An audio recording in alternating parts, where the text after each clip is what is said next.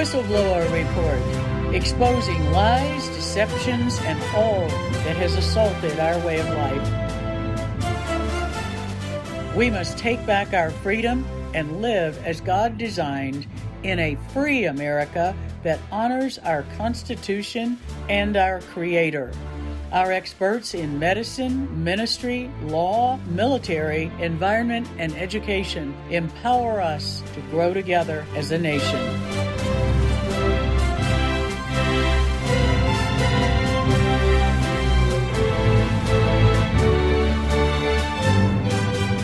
For such a time as this, the Whistleblower Report offers truth and solutions.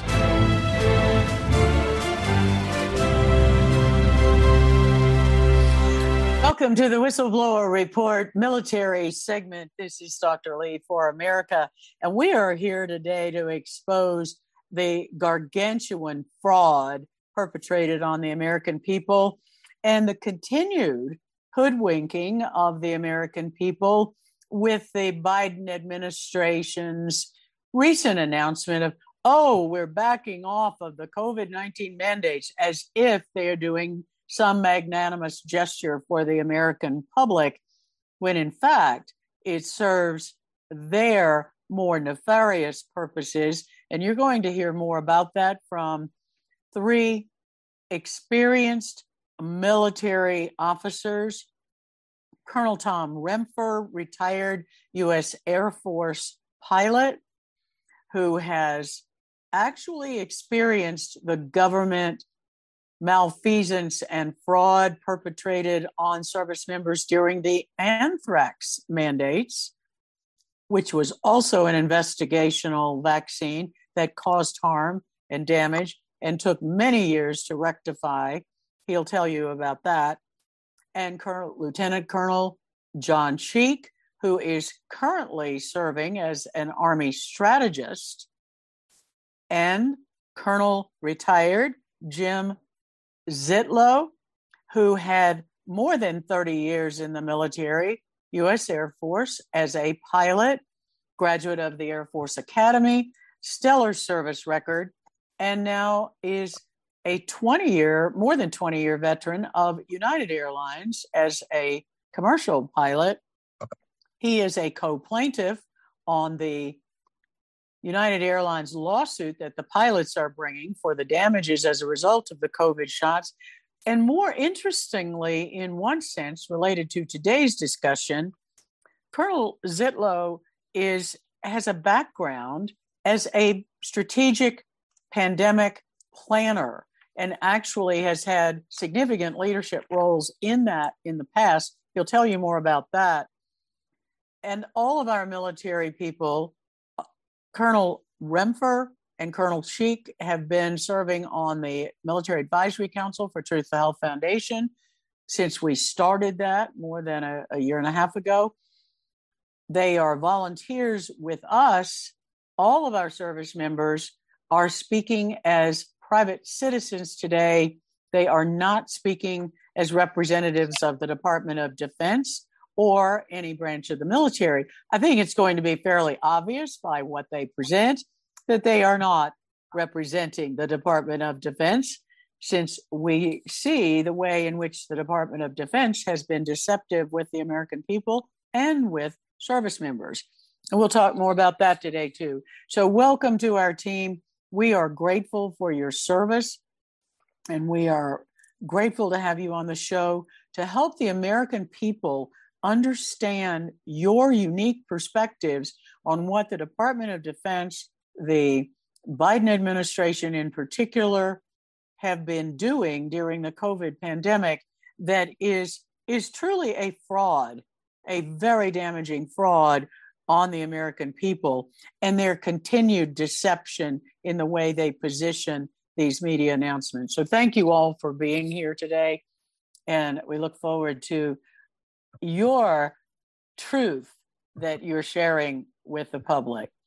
Colonel Remfer, why don't we start with you, because you have the most longevity in experience with what the Department of Defense has done on unlawful vaccine mandates going back to anthrax. And you were one of the lead plaintiffs on the anthrax lawsuit.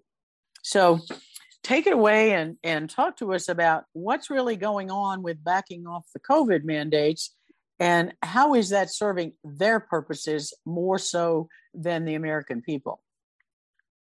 Thanks, Dr. Lee. Yeah, I think the historical lens is extremely important as America reflects back on what's happened over the past few years. My involvement in professionally dissenting against the anthrax vaccine program in the military over 20 years ago kind of shows those patterns, but significantly, it also shows the intersection to the COVID vaccine mandates. The original anthrax vaccine program was found to be illegal by the federal courts. After the program was shut down by the federal courts, the government came up with the Emergency Use Authorization Law under the PREP Act, the Public Readiness and Emergency Preparedness Act. And so when they offered the anthrax vaccine as an EUA, Emergency Use Authorized drug product, they were basically saying that this unapproved investigational medical product could still be used by the Department of Defense, even though the federal courts had shut down the mandatory program. And the military assured the government that the use of an EUA product, anthrax vaccine being the first ever EUA product, would absolutely be no penalty, no punishment, no job loss, no loss of benefits. And they put that in the Federal Register.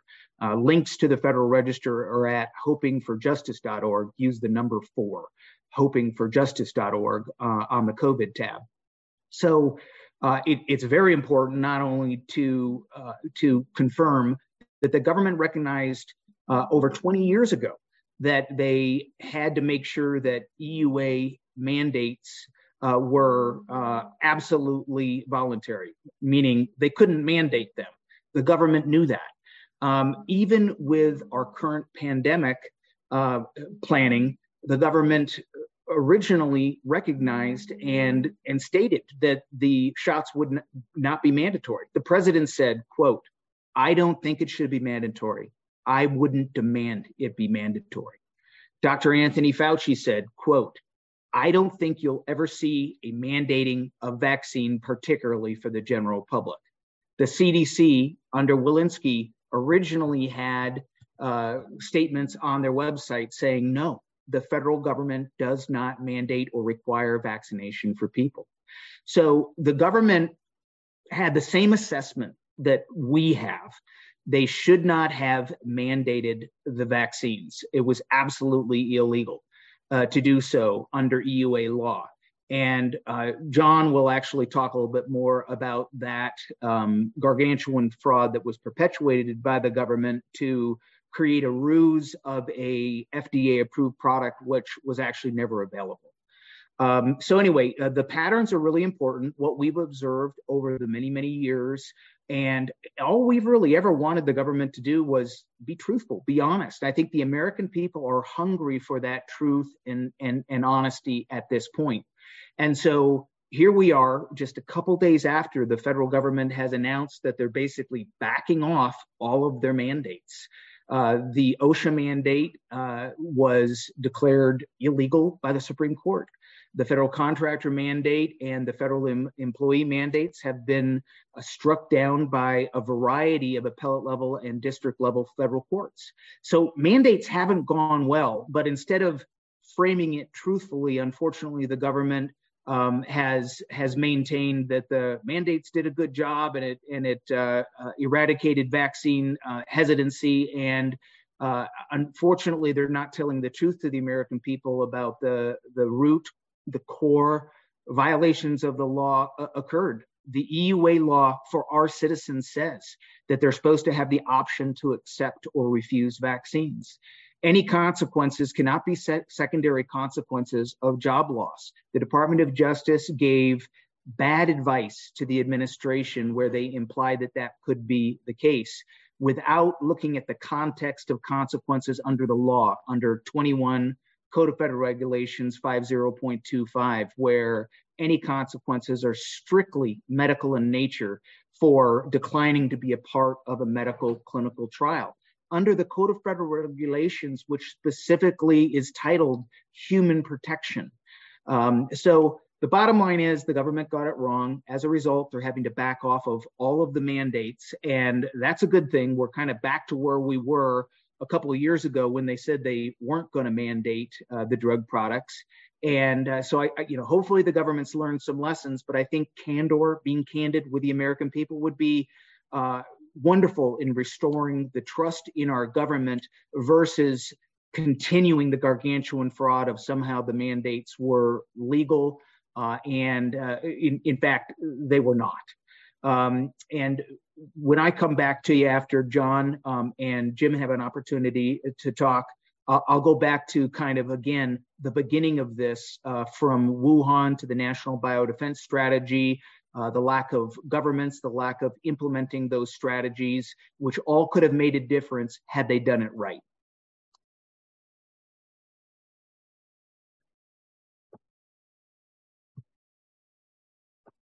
I'll pass it off to John at this point, if that's okay. Yes, sir. Thank you, and thank you, Dr. Bleet, for having me on again. And what Colonel Renford has mentioned is we've seen play out both historically. I've read back and reflected back on the anthrax really debacle. So a lot of the similarities, a lot of the same playbooks. It's actually astonishing. I read Dale Saran's book just describing and cataloging everything that happened, and you pretty much could do a control find, control, replace the word anthrax with COVID-19 vaccines. It's very, it's remarkable how similar both circumstances still are. So really the main significance is, because first the FDA announced on, I believe, 18 April of this year that the monovalent, Pfizer and Moderna shots, so those were the original emergency use authorized. And the key to note here, if it's under emergency use authorization, that means it's an unlicensed, and it's also, you have every right to refuse an unlicensed, unapproved product. And then later on, so that came out, on 18 April. You can find all these letters are publicly available. The announcement came out, and it was sold as, well, you can still find the approved, shots, out there. So that's the justification for, taking these off. Well, first thing to note is, if the approved shots were in the market, then all the other emergency use authorized shots by 21 United States Code, section 360, BBB-3, that deals with emergency use authorizations, should have come off the market. Because if you already have an approved alternative, then there is no reason to have emergency use authorized unapproved products. And so the two products that were approved, DOD is most familiar with the Comirnaty, which was a BLA approved in August of 2022, and then later Spikevax by Moderna, January of 2023, or correction, 2022, 2021 of August is when we got the initial. But none of those products ever realistically made it in the market.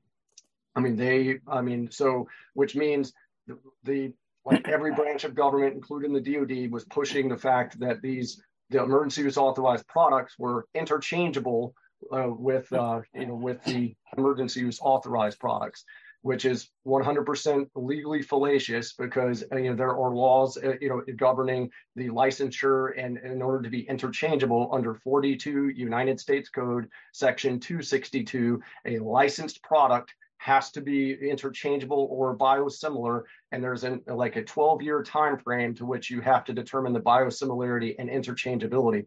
So the simple point is, a licensed unavailable product cannot be interchangeable with an unlicensed EUA product. That you have to have a licensed product interchangeable with another licensed product. That was major lie number two. The whole reason we did the interchangeable thing across the board was so that you could convince everyone that the FDA's approved it, the solution or the juice or the formulation was really the main thing that we had to approve. And all of this was realistically to keep everything hidden behind liability immunities from 42 United States Code section 247 Delta-6 Delta. I mean, you can look all this stuff up, and when you see that, like any covered countermeasure, which is what these shots are, I mean, the emergency use authorized shots. So the manufacturer, the government, and anyone in between that administers these products is shielded from any form of liability or any scope of loss. And I know we'll probably hear a little bit later on, especially when you analyze like United Airlines. Private vendors and private companies are not in like the covered persons category. United States government and local governments and groups in between are. Why does that matter? Because if you understand how the liabilities work, you understand that you keep everyone pretty much away from any form of responsibility and the risk pointed right at the individual. So, and the interesting fact is, like a doctor, a leader, a public official can go from being the covered person to the individual in the blink of an eye, which means if you suffer an injury, you have very limited legal or medical recourse to actually claim recompense. And the main thing that governs this is the Countermeasure Injuries Compensation Program. Why does even knowing that matters or that exists matter? Because it's next to impossible to actually get recovery for any sort of damage. And most of the people implementing this knew this and hid behind it. And if you keep everything shielded behind that, it's an underfunded, poor program that really is not designed to help those in need. So if you keep everything, emergency use authorized products on the market, well, you open yourself up. And so just we'll hear a little bit later, but an important point is private companies and private vendors are not legally considered a covered person, which means they are susceptible for damage and loss. And that can come in multiple forms, which if a lot of y'all noticed, your local Costco or Walmart, private vendors figured this out much sooner than everyone else because they realized very quickly their lawyers understood that they could be on the hook for even mask mandates. Because if an individual gets injured and they were wearing an EUA mask, well, they're on the hook for that because they're not a covered person. So that's why that also demonstrates the incentives and the intent to like push all this stuff because of the moral hazards built with the PrEP Act liabilities. So I mean the short points are really, we've never had the licensed product to begin with. And why? Because we kept it under the legal liabilities to protect all those except for the individuals. And then we just lied to all the individuals, coerced them, abused them, and then basically made them feel as if they had limited to no options for their livelihoods and their careers. Like my father-in-law actually is a New York teacher and lost his job as a result of all this for exercising his legal right to refuse. So it had this, unlike the anthrax aspect, which affected the military the most, this affected all of us across the globe. So that's just a quick background on the significance of the sham that has been the licensed shots that never actually existed. Well, and to your point about the private vendors and companies are not covered persons under the PrEP Act immunity, that's why there can be successful lawsuits against employers for vaccine injury. And yet most of the public doesn't realize that. And that's why it's so important. I'd like to hear from retired Colonel Zitlow about the United Airlines lawsuit, because that is a good example of suing a private employer. And we welcome Colonel Zitlow to the show today.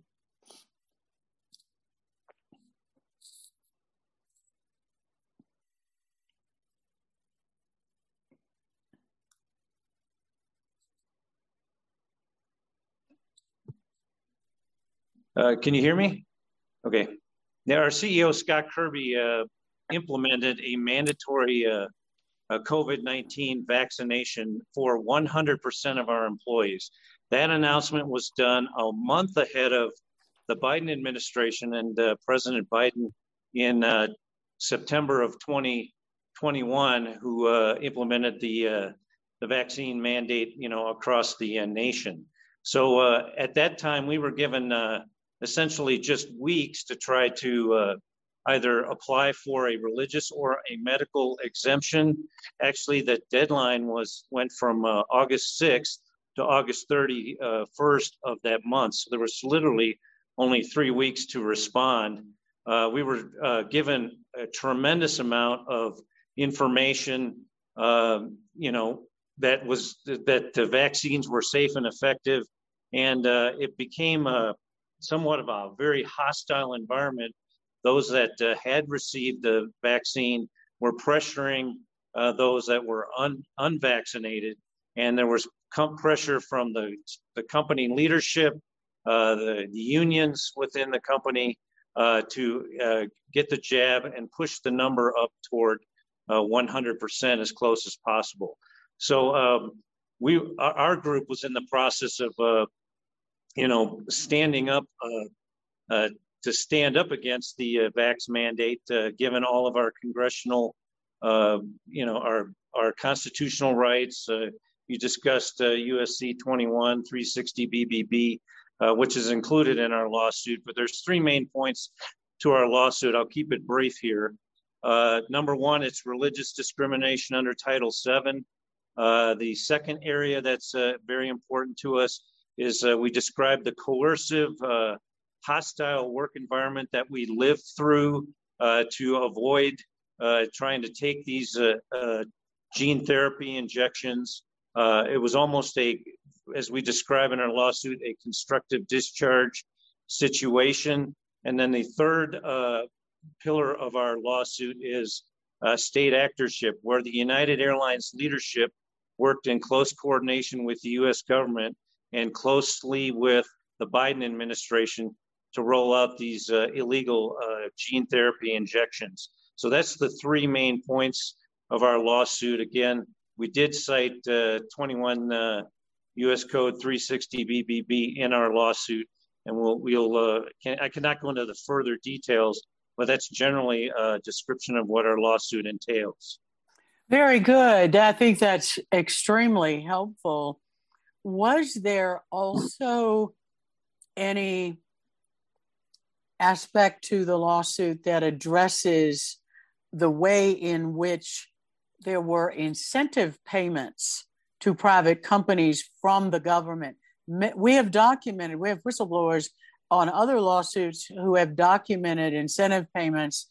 And in fact, Warner Mendenhall's law firm has sued on behalf of Smucker's employees because Smucker's was getting millions of dollars in government incentives as a federal contractor for pushing the vaccination above certain thresholds. Do you have any evidence that United Airlines was one of the companies being paid these incentives from the federal government?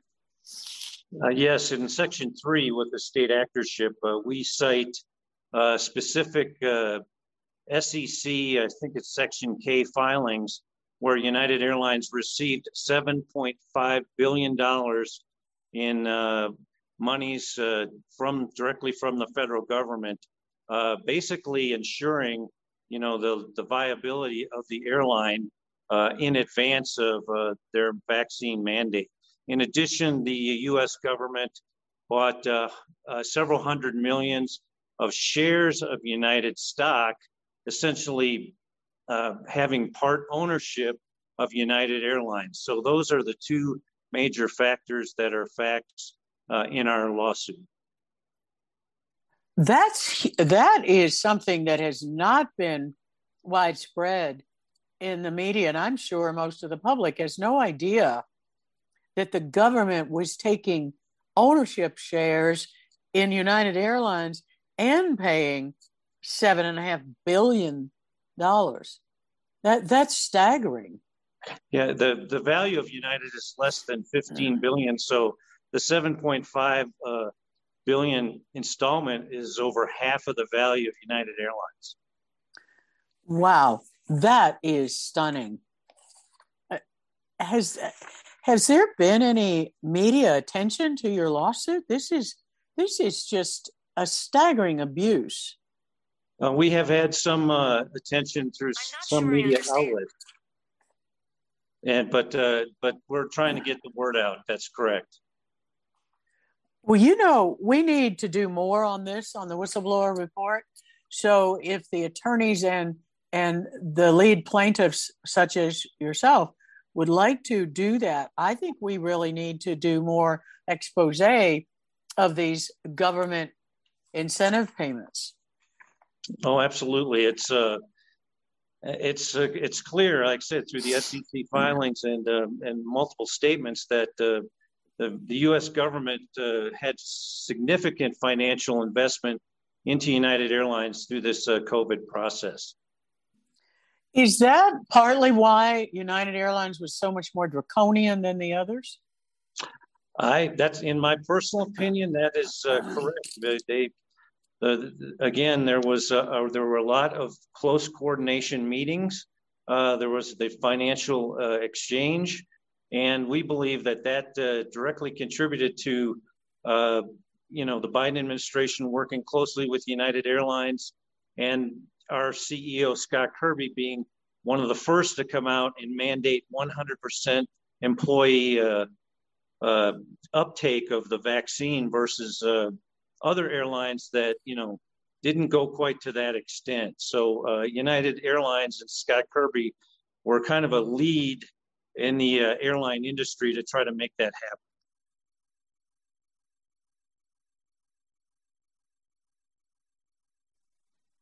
They loaded, it would be as bad in my mind as loading a gun and pointing it at the employees. In terms of what we knew in 2020 and early 2021 was potential damage from these gene therapy shots with the lipid nanoparticle toxicity to the brain and the heart and lungs and the spike protein toxicity. Absolutely. So, a lot of us employees, we listened to a lot of medical professionals. I've even got some medical professionals in my extended family, and we did our research. Early, and we determined, just like the rest of you have, that there may be some potential harm in these Operation Warp Speed quickly developed products. And the number one thing we did, and I'll just extend my comments here, and when we did our 2007 planning, it was all about preventing transmission of a virus. That's what you do in a pandemic, is you try to limit the spread of the virus. There was very little discussion in transmission prevention early on, and we went from mandatory masks everywhere in society to not having any approved early treatment protocols or antivirals. And then we came up with these quickly accelerated gene therapy injections, and that was supposed to solve everything. And everyone from President Biden on down in the early stages was saying these injections were going to prevent transmission. Now, later on, they backed off from saying that, but that was what they were saying. So a lot of us employees, we figured out early on, these things were likely not going to work and could harm us. So we stood up and refused to take these injections. And bravo to you, because this was something that medically we were saying from very early on. And the fact that in the fall of 2020, my patients were asking me about the vaccines, and I kept saying, we don't ever develop vaccines that fast. There's something wrong here, and we don't have safety data. Get your early treatment medicines in place. I'll help you with that. And that we'll come back to that in the second half, but I really appreciate your being clear about what was going on at United Airlines that created such a devastatingly toxic and hostile workplace. This is Dr. Lee for America with the Whistleblower Report military segment, and discussing the gargantuan fraud on the American people and continued hoodwinking of the American people with what the Biden administration's current posturing is doing. We'll be right back after the break. Check out our website, www.truthforhealth.org. and listen to our whistleblower reports every day, Monday through Friday, at thewhistleblowerreport.org and here on America Out Loud Talk Radio. We'll be right back.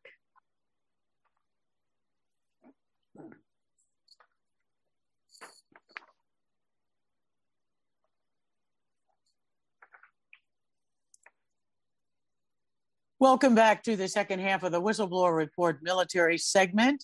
This is Dr. Lee for America with our three experienced military veterans and one currently serving military service member with what has gone on with this fraud perpetrated on the American people regarding the COVID-19 shots and the mandates that were clear violations of multiple federal laws and our U.S. Constitution.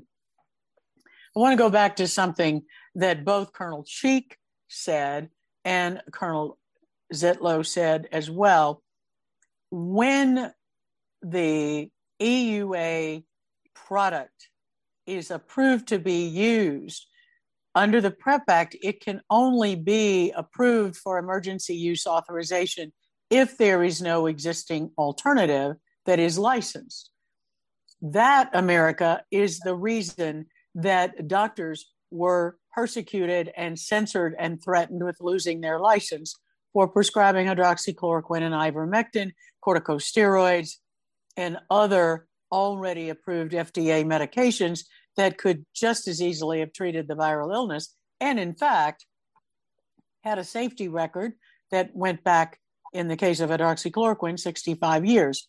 So we were lied to about the fact that there were no other treatments. The only reason that that was perpetrated on the public was to push everyone into the vice of the experimental gene therapy shot. There were treatments available. I treated my own patients, and they all survived with early treatment combination therapy. No one went in the hospital and no one died. Not the case for those who went in the hospital and were prevented early treatment, and not the case of what's happening to people with devastating vaccine injuries. So I do think that's important to remind everyone. Colonel Zitlow, you have been involved in the military as a strategic pandemic planner. What, just briefly, and we're going to have you back to do a whole program on this because it's huge what was done. Tell our public, you and Colonel Remfer and Colonel Cheek all know what the normal pandemic response should have been, had been planned for decades. We knew what to do. Tell us what really happened there. Yeah, I'll just cover this briefly because we can go into it more next week. But after 9/11, there was an effort to confront weapons of mass destruction, including biological agents or viruses and those sorts of things. So there was more of a post-bioterrorism concern. In 2005, the George W. Bush 43 administration came up with a national strategy for pandemic influenza. So there was going to be the first time there was going to be a large response, government-wide response to include, preparing for a pandemic. 2006, they rolled out a large implementation plan.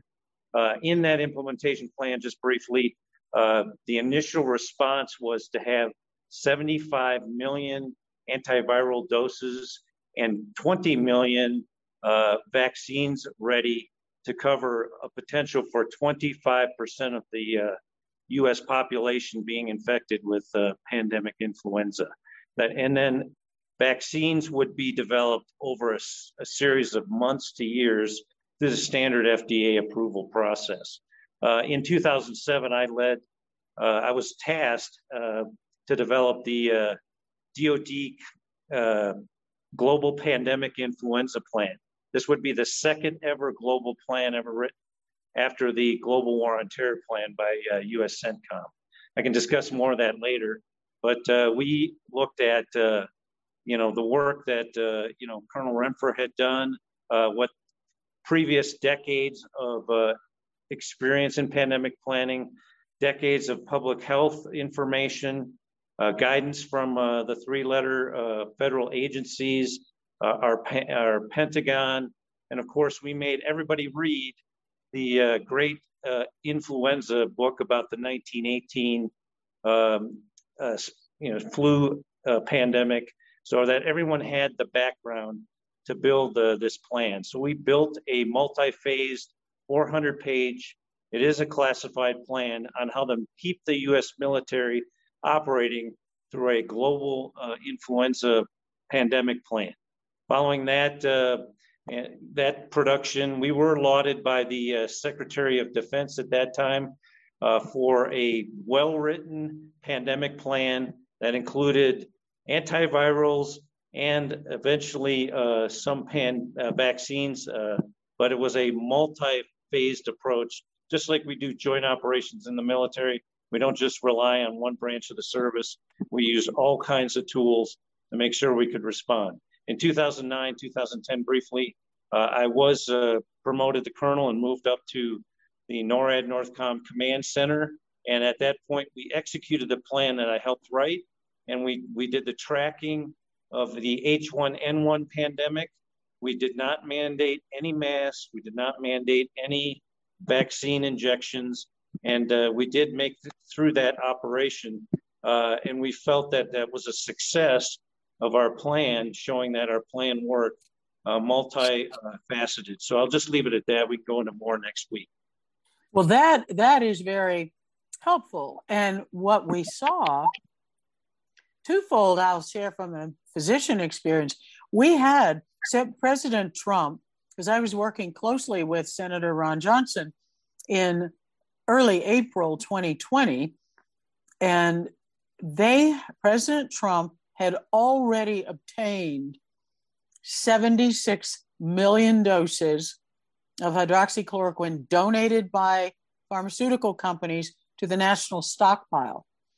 And the reason Senator Johnson called me, he heard an interview I did in Milwaukee in March saying that doctors were not being allowed to prescribe hydroxychloroquine.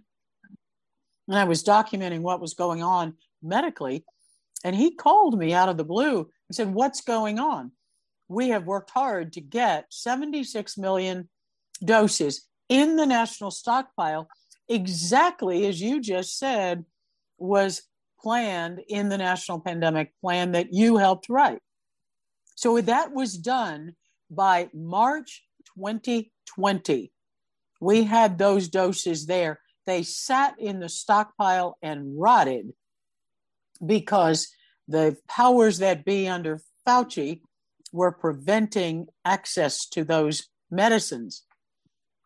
And my medical organization that I've been a member of for 28 years, Association of American Physicians and Surgeons, sued the FDA to get the national stockpile medicines release, and the suit was dismissed. So the pandemic plan was attempted by people under the Trump administration. Peter Navarro, I know Dr. Stephen Hatfield was involved, AAPS, many of us were working behind the scenes to get that disseminated to the public. So what they ultimately did, and particularly intensified under the Biden administration, was to do exactly the opposite of everything that you had planned, to cause more damage. And Colonel Cheek, you want to comment about the use of remdesivir? Yes, I mean, just an important note. I mean, you brought up so just me being the kind of the nerd researcher that I am, so hydroxychloroquine, was actually, the FDA actually did grant an emergency use emergency use authorization for the use because it's a licensed product, but then it's the second category for an unapproved use. However, they did only in the hospital. Correct. They specifically limited it. This was Rick Bright, specifically issued, I read that document in end of March 28th, 2020, and he specifically limited it to very sick patients, end-stage disease in the hospital, when he knew it would not work. Well, and then the FDA revoked that same emergency use authorization in June of 2020. So, I mean, Exactly right. They put it on, took it off, and then that left the only alternative treatment, also at the time under emergency use authorization, and also a covered countermeasure, remdesivir. So, I mean, which was designed, I believe, to combat Ebola, if I'm familiar with a little bit of medical history. No, it failed in the Ebola trials. It had over 53% mortality. Right. They had to take it out of the Ebola trials. There were 4 drugs in those Ebola trials. Remdesivir was so toxic and caused so many deaths, they stopped using it in the clinical trial for Ebola and kept the other 3 drugs as part of the clinical trial. And just, and again, the kind of the sickening part is, by granting the emergency use authorization and then placing the liability immunity on remdesivir, that incentivizes a hospital to use a treatment that's got full liability immunity, as well as the administering hospital and anyone in the chain of custody up until the user. So that's why it's difficult to sue a hospital or the manufacturer or even, the government, because you were using a covered countermeasure. I mean, it's the legal aspect of the moral hazards, created, and also the incentives that are resulting for using something that nobody's liable for. I mean, that's the disgusting part to me. Well, exactly right. And I would add to that in my opinion, it's evil to restrict treatment to a drug was already killing people. Colonel Renfer, you have some thoughts about the National Biodefense Strategy and the failure to implement it. Yes, Dr. Lee. And just as a prelude to that, I think your listeners probably should be intellectually curious as to why current and former military officers are speaking out differently compared to what our government is saying. And it goes back to our original training, our codes of conduct, core values, oath of office, honor codes, all, challenge us to make sure that we do no harm and that we only follow legal orders. So that's kind of why we're all here, and why, we want the process to be something that is coherent and cogent. And so part of Jim's and my analysis over the preceding months has been to look at some of the national biodefense strategies. And the very first one was actually written by the previous administration in 2018. And they specifically had a governance section on there that if a bioincident happens, all the stakeholders are supposed to be brought to the table and involved. And it's supposed to be a very collaborative type operation. I think what you found with the pandemic response was it ended up being a stovepiped and siloed type operation, which ends up being problematic because they made bad assumptions. And so if we really rewind this back to the beginning of the pandemic, it actually resembles the anthrax letter attacks, which, if you go back to 2001, the anthrax vaccine program was about to be canceled.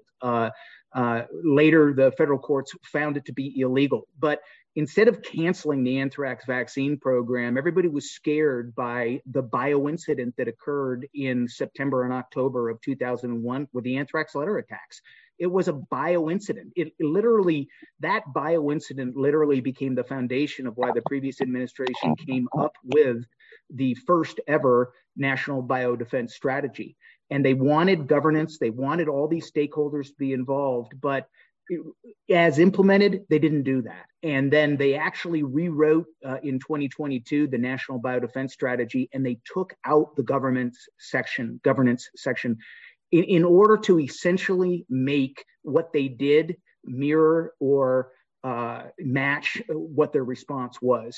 And that was problematic because if you look at the origins of the pandemic, in contrast to government officials trying to make it out as though it was not a lab leak. It appears Department of Energy, FBI, former Director of National Intelligence, Senate Select Committee on COVID Origins, they're all agreeing, hey, the preponderance of evidence shows that it was most likely a lab leak. You know what that is? That's a bioincident. That means that the National Biodefense Strategy should have been implemented, but instead they didn't, and instead they edited it, changed it, took out the governance section. So, from an academic inquiry perspective, it's important to go back and look at what we did wrong. The academics would call that the gap analysis. That's the gap.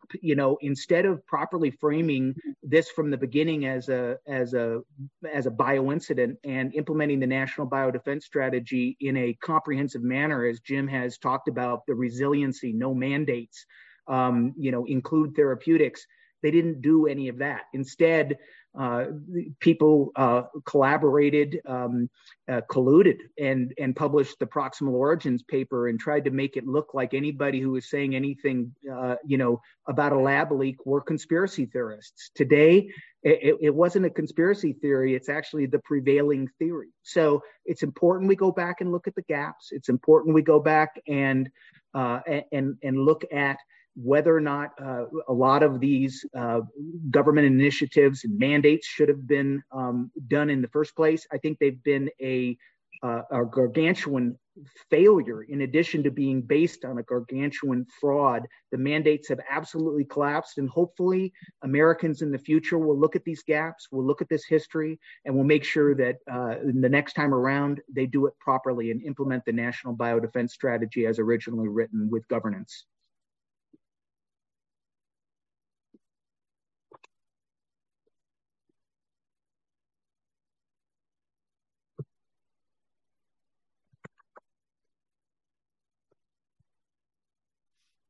I think we could look at the deadly gap that cost lives and call it what it is, because we are looking at over 300,000 American deaths that were needless deaths as a result of denial of early treatment, forcing people into remdesivir toxicity and death, and then the damages from the COVID shots.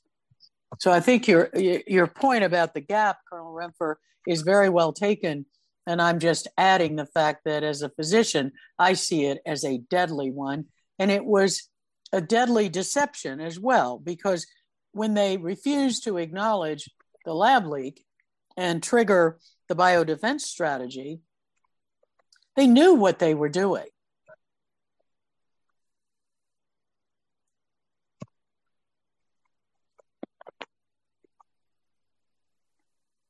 Yeah, Colonel Zetlow, your comment? Well, I'm with you there. As we have been discussing, we've had decades of planning and prior pandemic history to go with, and we know it's not just based on just one size fits all response of injections or vaccines or whatever they are. But you use multiple tools. I mean, you use medical type of countermeasures. The term that is used, well, countermeasures can be not just vaccines, but it certainly can be, it can be just trying to prevent transmission. Back in our era, when we wrote our plan, we used 1 yard, which was 3 feet. Somehow 6 feet became, the norm, when we're not even sure where that came from. But the bottom line is you use multiple tools, and it's not just focused on one solution. And it sounds like they had 76 million doses in the strategic national stockpile that would have readily been able to possibly help save thousands or tens of thousands, or most of those 300,000 people that died, because that was a type of medical countermeasure that was out there and available and just was not utilized. Exactly. And doctors knew how to use it. I mean, we've been treating viral illnesses our whole careers. And so it didn't take a lot of effort to find. It took me 5 minutes to find the 2005 article that Fauci's Journal of Virology published showing that chloroquine and the sister drug, hydroxychloroquine, had potent antiviral effectiveness against SARS-CoV-1 virus, which was studied with hydroxychloroquine and chloroquine in 2002 and 2003 with the first SARS-CoV-1 outbreak. And they share almost 80% of the same genome. And these were drugs that have been used worldwide safely for 65 years. So you're right. We had all of that available and doctors knew how to use it. They tried to suppress us. I didn't take too kindly to politicians telling me what I could do to treat my patients and save lives. So I went ahead and treated what I needed to do to help save lives. Colonel Renfrew, you were going to comment on something.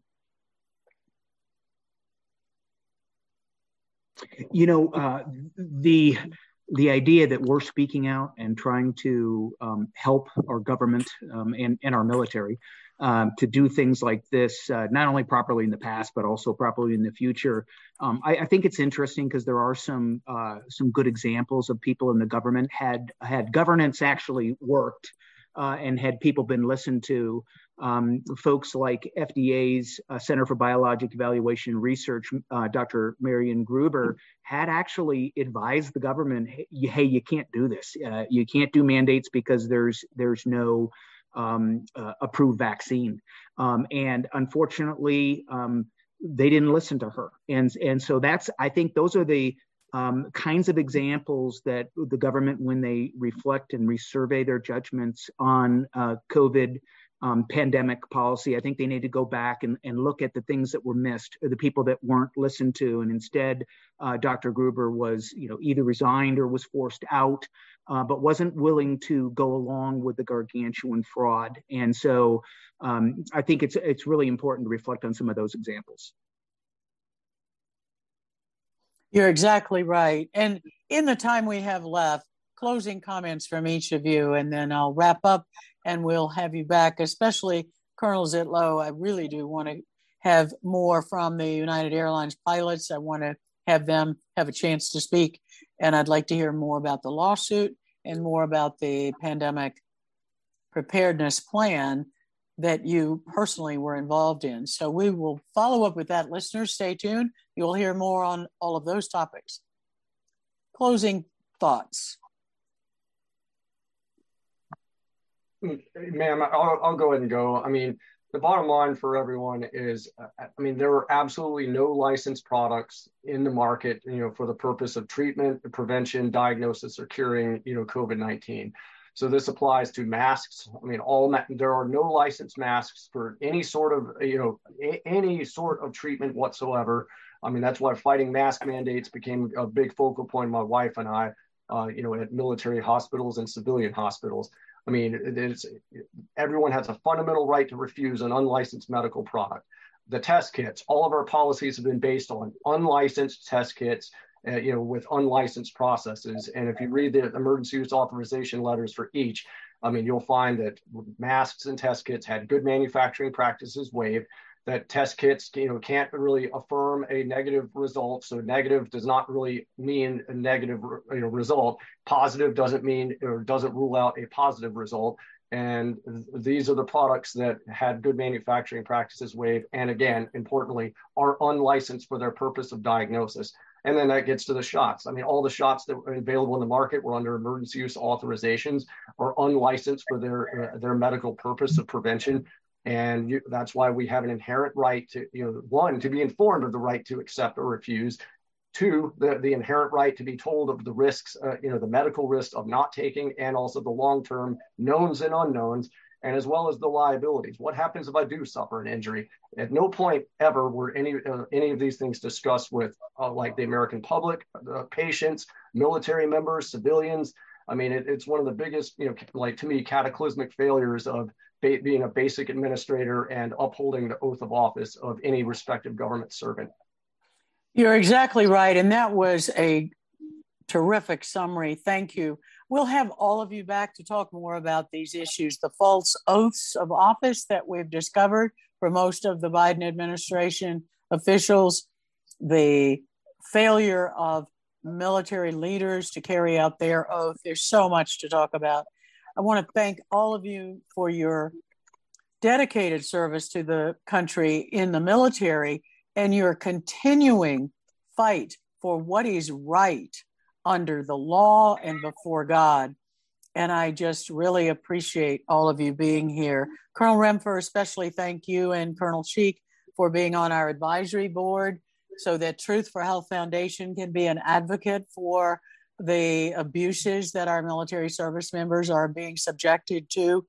And Colonel Sitlow, we want to help support the United Pilots as well. So come join our Military Advisory Council and be a conduit back to the United people as well. God bless you all. And America, stand against the tyranny. Silence in the face of evil is itself evil, and God will not hold us guiltless. So we all have to do our part, as our three courageous retired and current military service members have illustrated today. This is Dr. Lee for America. We'll be back again tomorrow with another whistleblower report. Check our website, www.truthforhealth.org. Download our vaccine injury treatment guide if you've been injured by the shot, and file a citizen's vaccine injury treatment report. We'll be back tomorrow. May God bless all of us as we fight to preserve one nation under God with liberty and justice for all.